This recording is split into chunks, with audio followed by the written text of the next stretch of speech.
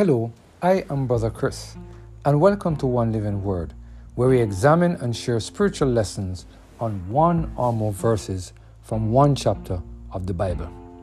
Today we're focusing on the topic, I Repent, based on our reading of Job chapter 41 and verses 1 to 9.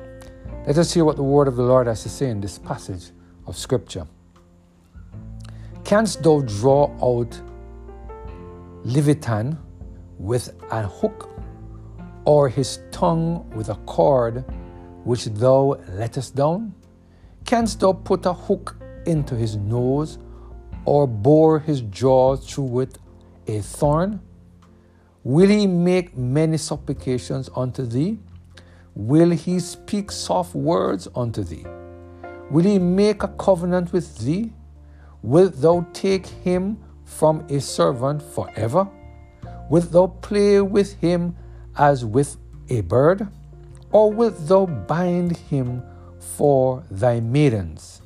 Shall the champion make a bouquet of him? Shall they part him among the merchants?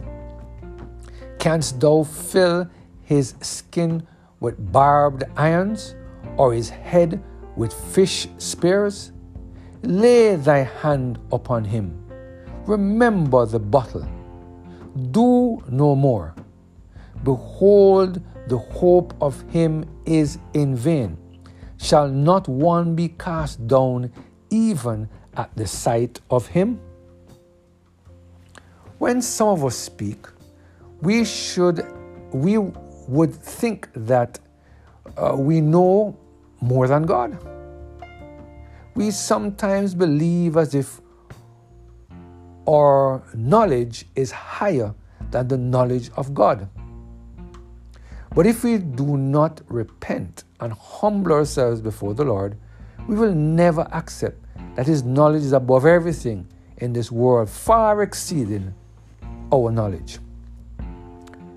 In Job chapter 41, God had to remind Job, and by extension all of us, that we don't know more than him about anything. Here God reminded Job that his knowledge about everything is too high, that Job will never be able to attain unto it. And we just read a while ago the 9 verses and the many questions that God asks of Job.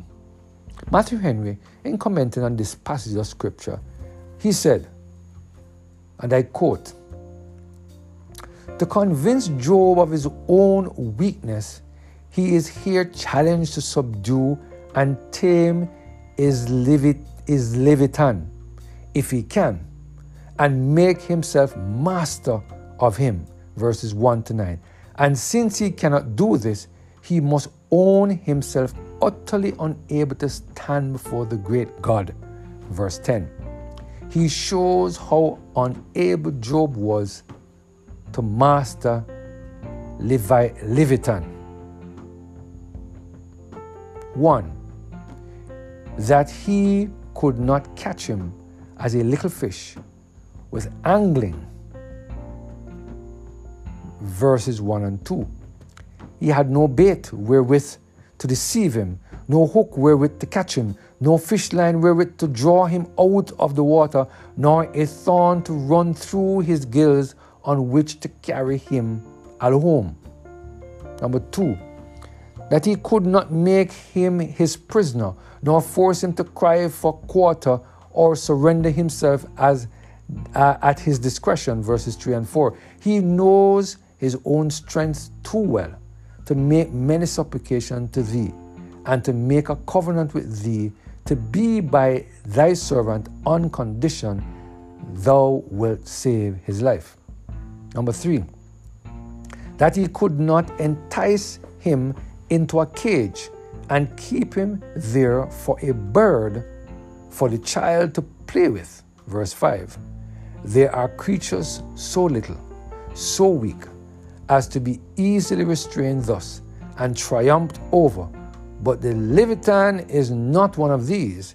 He is made to be the terror, not the sport and diversions of mankind. Number 4, that he could not have him serve up to his table. He and his companion could not make a banquet of him. His flesh is too strong to be fit for food, and if it were not, he is not easily caught. That number 5, that they could not enrich themselves with the spoil of him. Shall they part him among the merchants, the bones to one, the oil to another? If they can catch him, they will. But it is probable that the art of fishing for whales was not brought to perfection then, as it has been since. Number 6, that they could not destroy him, could not fill his head with fish spears. Verse 7, he kept out of the reach of their instruments of slaughter, or if they touched him, they could not touch him to the quick. Number 7, that it was to no purpose to attempt. The hope of taking him is in vain. Verse 9, if men go about to seize him so formidably, if he that the very sight of him will appal them and make a stout man ready to faint away, shall not one be cast down even at the sight of him? And will not that deter the pursuer from their attempt? Job is told at his peril to lay his hand upon him. Number 8, touch him if thou dare. Remember the battle, how unable thou art to encounter such a force, and what is therefore likely to be the issue of the battle, and do no more, but desist from the attempt. End of quote. It is good to remember the battle before we engage in a war, and put off the harness in time if we foresee it will be to no purpose to get or to gird it on.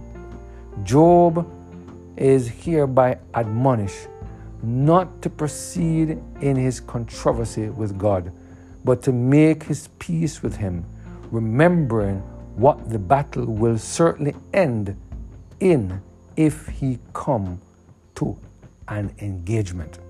I pray that we will ask the Holy Spirit to help us to repent and acknowledge that God's knowledge is too high.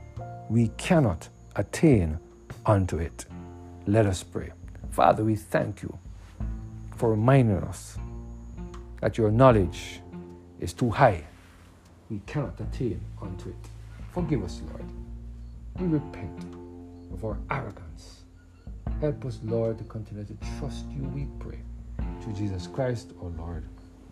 Amen. Have a blessed and Holy Spirit-filled day.